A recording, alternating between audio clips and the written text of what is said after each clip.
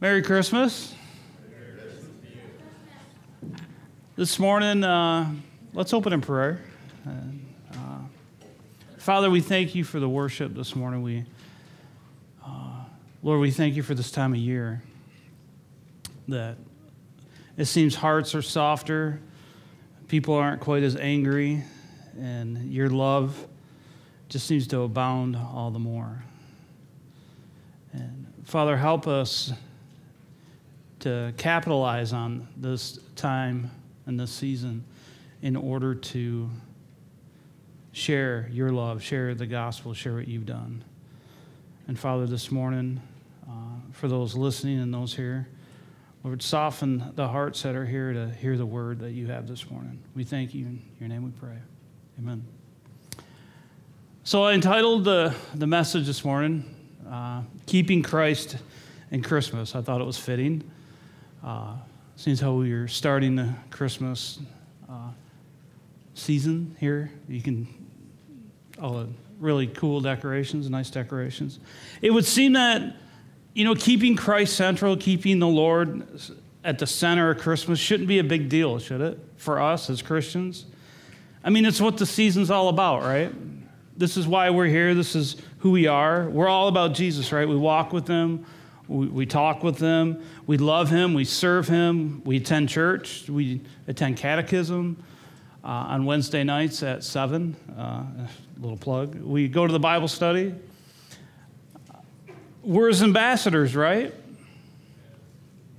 That's who we're called to be. This is why we attend church. This is why we do all those things. This is why we support missions. Our whole purpose.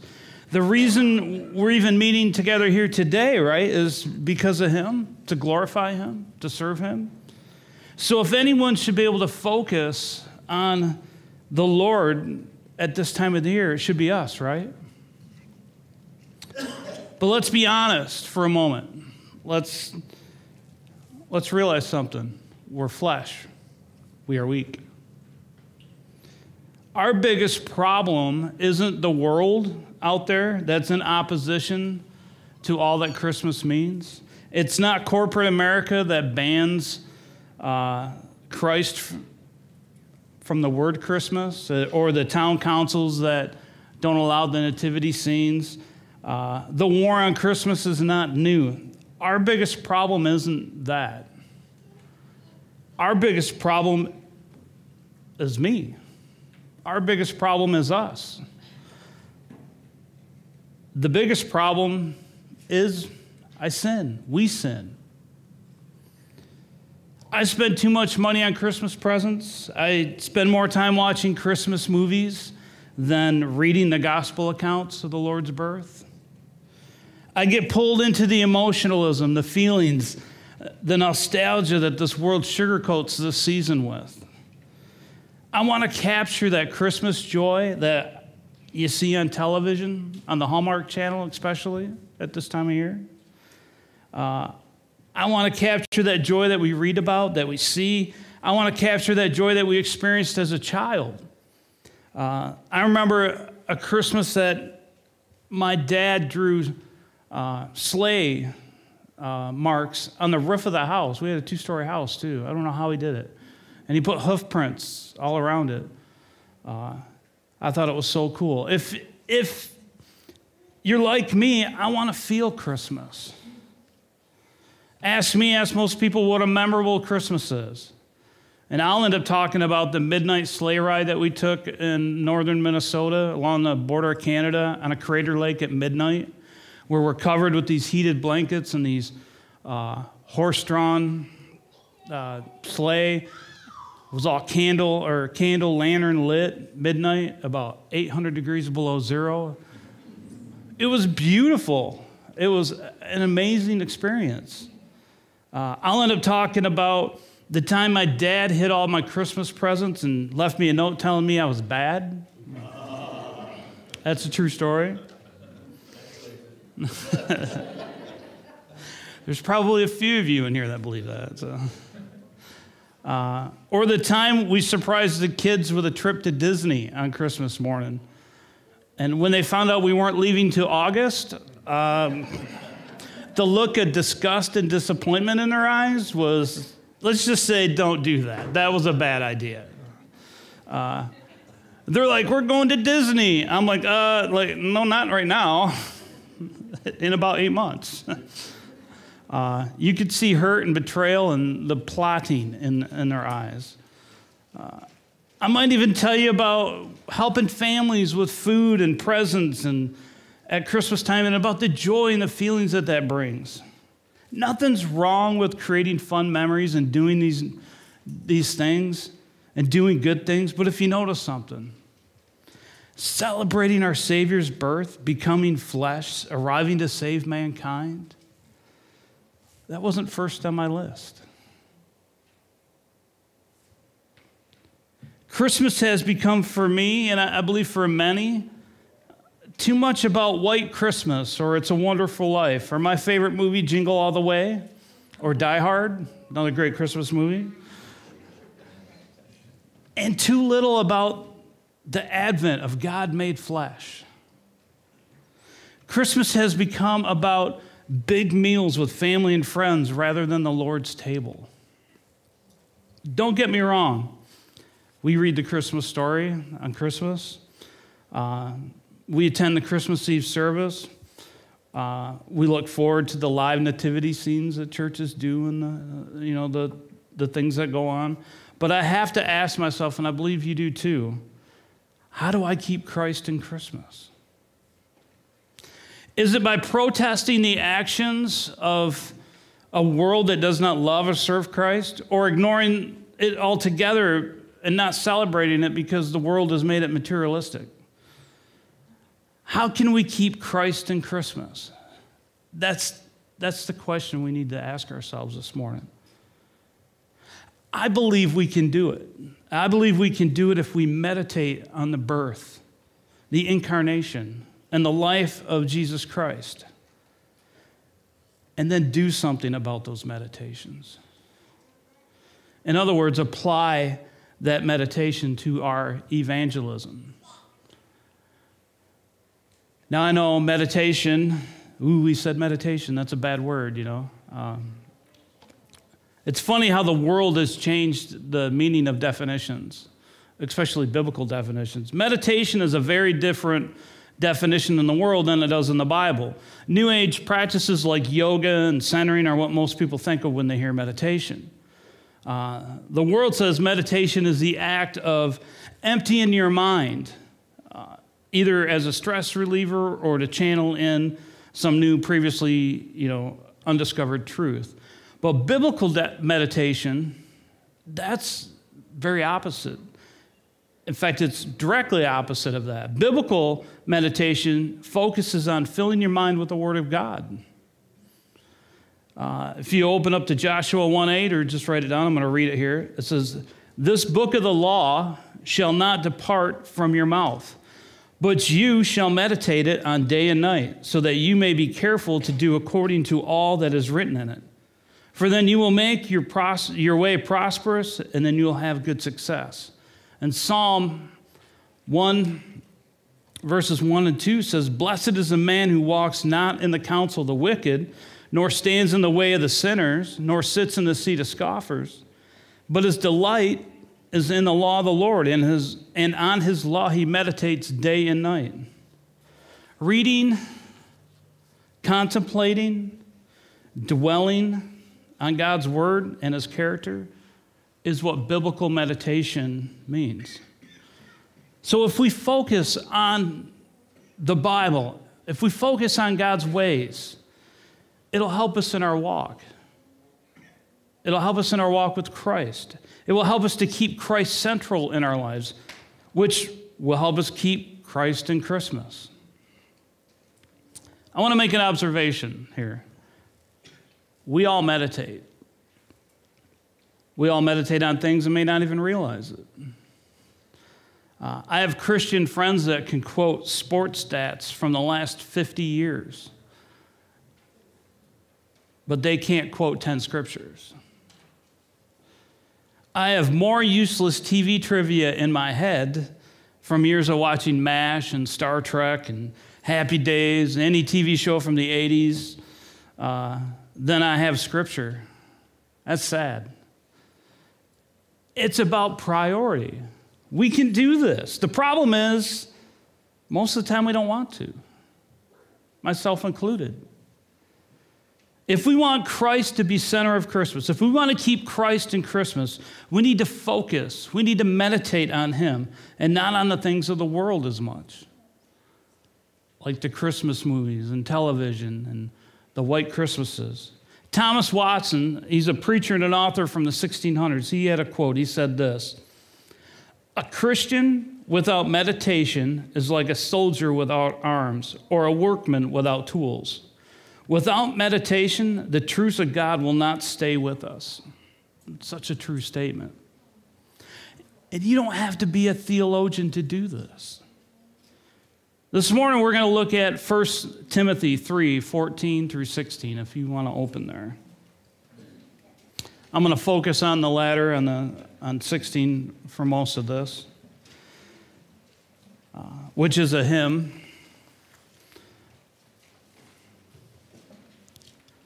So starting in 14, Paul's writing to Timothy at the church in Ephesus. He says, "I hope to come to you soon, but I'm writing these things to you so that if I delay, you may know how one ought to behave in the household of God, which is the church of the living God and a pillar and buttress of the truth. Great indeed, we confess, is the mystery of godliness. He was manifested in the flesh, vindicated by the Spirit, seen by angels, proclaimed among the nations, believed on in the world, taken up in glory." Have you ever got a phone call and you're 5 minutes or an hour into the phone call and finally the person says, "Well, the reason I'm calling," I find it funny that we're into the 3rd chapter of Timothy, and this is where Paul decides to tell him why I'm writing this letter. Timothy's the pastor of the church in Ephesus. The church is the one that pretty much established most of the other churches in Asia Minor. And Paul is writing this letter about life and conduct in the church. And then he adds at the end, he adds this hymn. And that's what I want to really look at. He adds, "Great indeed, we confess, is the mystery of godliness. He was manifested in the flesh, vindicated by the Spirit, seen by angels, proclaimed among the nations, believed on in the world, taken up in glory." And we're going to read this verse probably 10 times before we get out. It's going to be hopefully emblazed in your head because we're going to meditate on it. We're going to repeat it. But I want to explain some things as we go along. In the New Testament, mystery doesn't mean exactly what we mean by it. Here's another word that's been changed. When I think of mystery, what do you think of? But I think of Velma, Fred, Daphne, Scooby-Doo. When I think of mystery, solving something that's elusive, baffling, something that's baffling, plaguing a group of people, probably near a lighthouse. Every episode of Scooby-Doo. But mystery in the New Testament refers to something which was hidden, but now has been made visible and revealed. So we have to ask ourselves, what is this mystery of godliness that this verse starts with? The mystery of godliness or godlikeness is this: there is now revealed one who is godly. And who is that? Well, this hymn, this section of Scripture goes on, he is described in this hymn. He was revealed in the flesh, was vindicated in the Spirit, seen by angels, proclaimed among the nations, believed on in the world, taken up in glory. Who is that? It's Jesus Christ, the reason for Christmas. So manifested in the flesh. He was manifested, revealed in the flesh. The incarnation, which is what we celebrate at Christmas time, do we not? Emmanuel, God with us. The birth of Jesus, God in the flesh. Note, he doesn't say he was created in the flesh. What does he say? He was manifested in the flesh to make visible, which affirms that he was, always is, in existence, but invisible. Colossians 1:15 says, he is the image of the invisible God, the firstborn of all creation.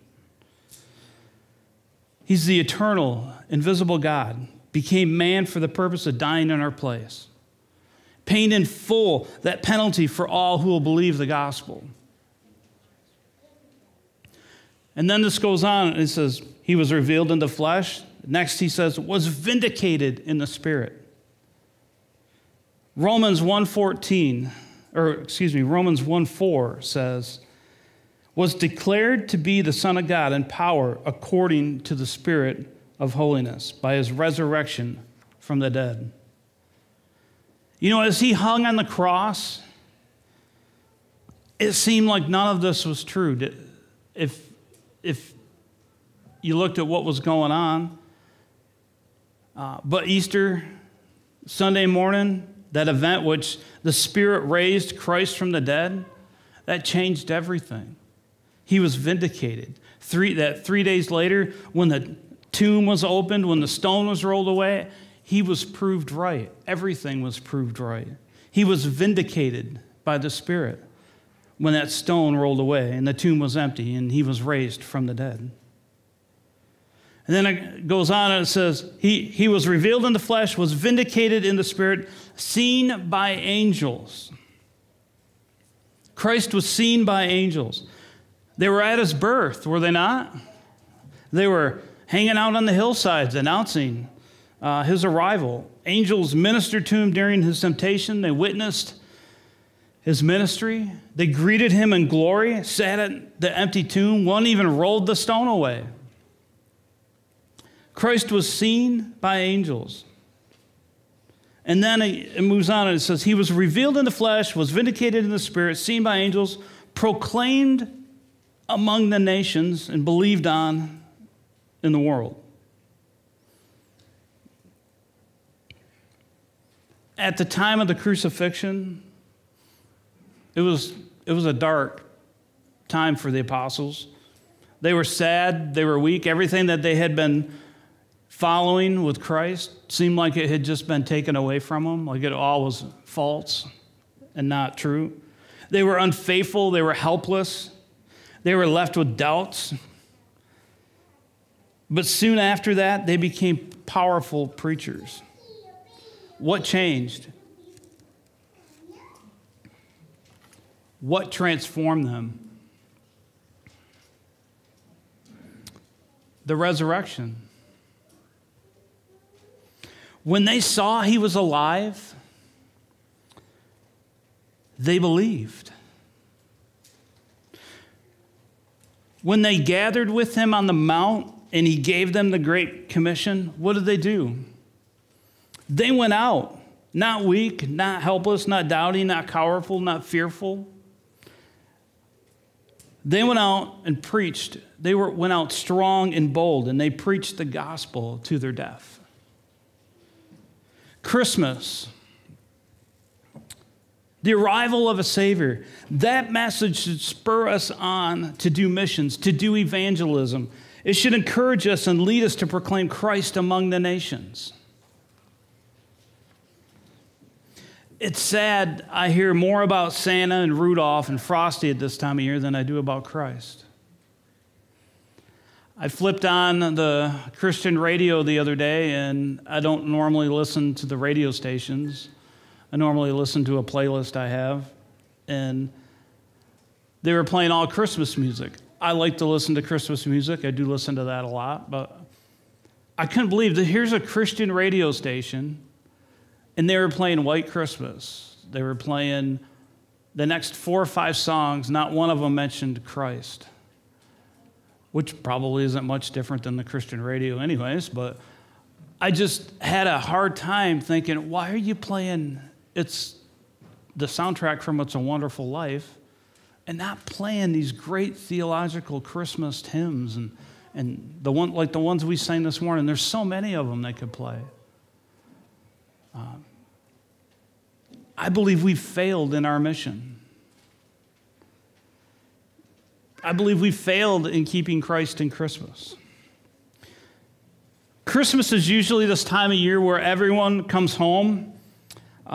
This year might be a little different though, right? Because of COVID, what's going on. But that doesn't have to stop us from sharing the gospel, from sharing the message. We have cell phones, we have emails, we have cards, we have tracts, we have Zoom meetings, we have FaceTime, Facebook, Twitter, videos. We have all sorts of tools and resources at our disposal, all sorts of ways that we can share this gospel message to those who don't know him. I had a friend tell me the other day that he had a great idea, and he has this thought every time he leaves the house of one less. And I'm like, what do you mean one less? And he said he takes gospel tracts, puts it in his pocket, and his goal that day is to come home with one less. And he says it makes it easier for him to do that, instead of thinking about the stacks and all the stuff that he has to do. If he could just come home with one less, he's accomplished part of that mission. The result of this preaching, we pray, is for Christ to be believed, right? At some point in your life, you hear this story that we've just confessed, that we talked about, and God moved on you. For me, it was the summer I graduated from high school, 1989. And I will never forget when I came here the first time, the look on April's face and Kathy's face when they saw me, because they knew me prior to salvation. What a miracle salvation is, and they can attest to that. The message that we preach, the gospel, people are still believing it. 2,000 years later, and it's still being proclaimed, and people are still being added. And more will as we proclaim this gospel to this nation. This story is not a myth. It's not some holiday jargon, some sentimental feeling, warm and fuzzy. It's a true story about a Savior that came from heaven, born of a virgin, and then gave up his life to pay the penalty for our sins. So we move on, and he says at the end here, he was revealed in the flesh, he was vindicated in the spirit, he was seen by angels, proclaimed among the nations, believed on in the world, taken up in glory. Taken up in glory. That's the testimony of the Father, who took him to glory and sat him at his right hand. Philippians 2:9 says, therefore God has highly exalted him and bestowed on him the name that is above every name. And Romans 8:34 says, who is at the right hand of God, who indeed is interceding for us? He was revealed in the flesh, vindicated in the spirit, seen by angels, proclaimed among the nations, believed on in the world, and taken up in glory. That's the message we need to proclaim this Christmas season. This is the truth. This is the confession that the church needs to hold up. That we as believers confess that this is how we keep Christ in Christmas, by remembering him, talking about him, meditating upon him, and evangelizing to those who don't know him.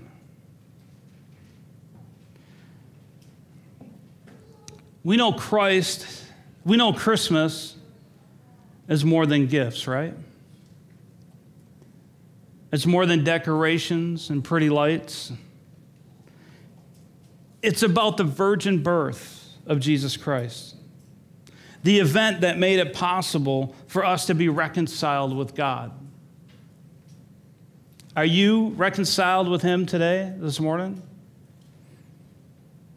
You know, everyone will stand before God to give an account for their life. Because God is good, he's going to judge us. He will judge us according to his law. If you've broken his law, if you've broken God's law, he'll find you guilty and he'll punish you for your sin. And that consequence will be eternity in hell. Listen, I could have shared some message about some warm and fuzzy Christmas feeling, you know, how we should all do good things and go down, work at the soup kitchen and buy presents. And I could have, for people that don't have enough this Christmas. But what message, what gift is more important than the gift of salvation? I think we need to be prepared. We need to know this gospel. If you've broken God's law, and if he's going to punish you for your sin, that consequence is eternity in hell. But God doesn't want that, does he? He doesn't want that for his people. That's why Jesus Christ came. That's why the virgin birth happened. That's why Christ hung on the cross and shed his innocent blood. He took our punishment upon himself, the punishment that we rightly deserve. He took that. He took our sins that we did against God, and he paid that penalty. And then 3 days later, he forever defeated sin and death when he rose from the grave, when he was vindicated by the Spirit. Our only hope, your only hope, is to turn from sin and turn towards God. And by faith alone receive Jesus Christ as your Lord and Savior. The best Christmas present today, the best Christmas present that anybody could ever give, the Christmas present that I would want is forgiveness and eternal life. And I encourage you and I plead with you, if you don't know Christ today, don't wait any longer. You may not have it. You may not wake up tomorrow.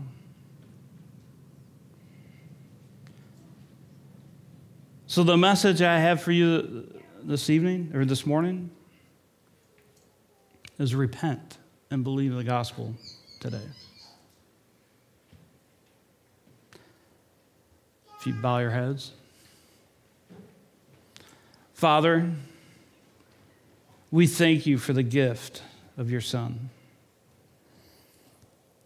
My prayer today, Lord, is that those who do not know you would surrender their lives and accept this gift of Jesus that you have so graciously given us. And for those to know him as Savior. Lord, help us to keep Christ central in our lives. Help us to keep Christ in Christmas this season. Help us to keep Christ always. Father, we thank you for your word, and we ask that you would convict us and guide us this week. In your name we pray. Amen.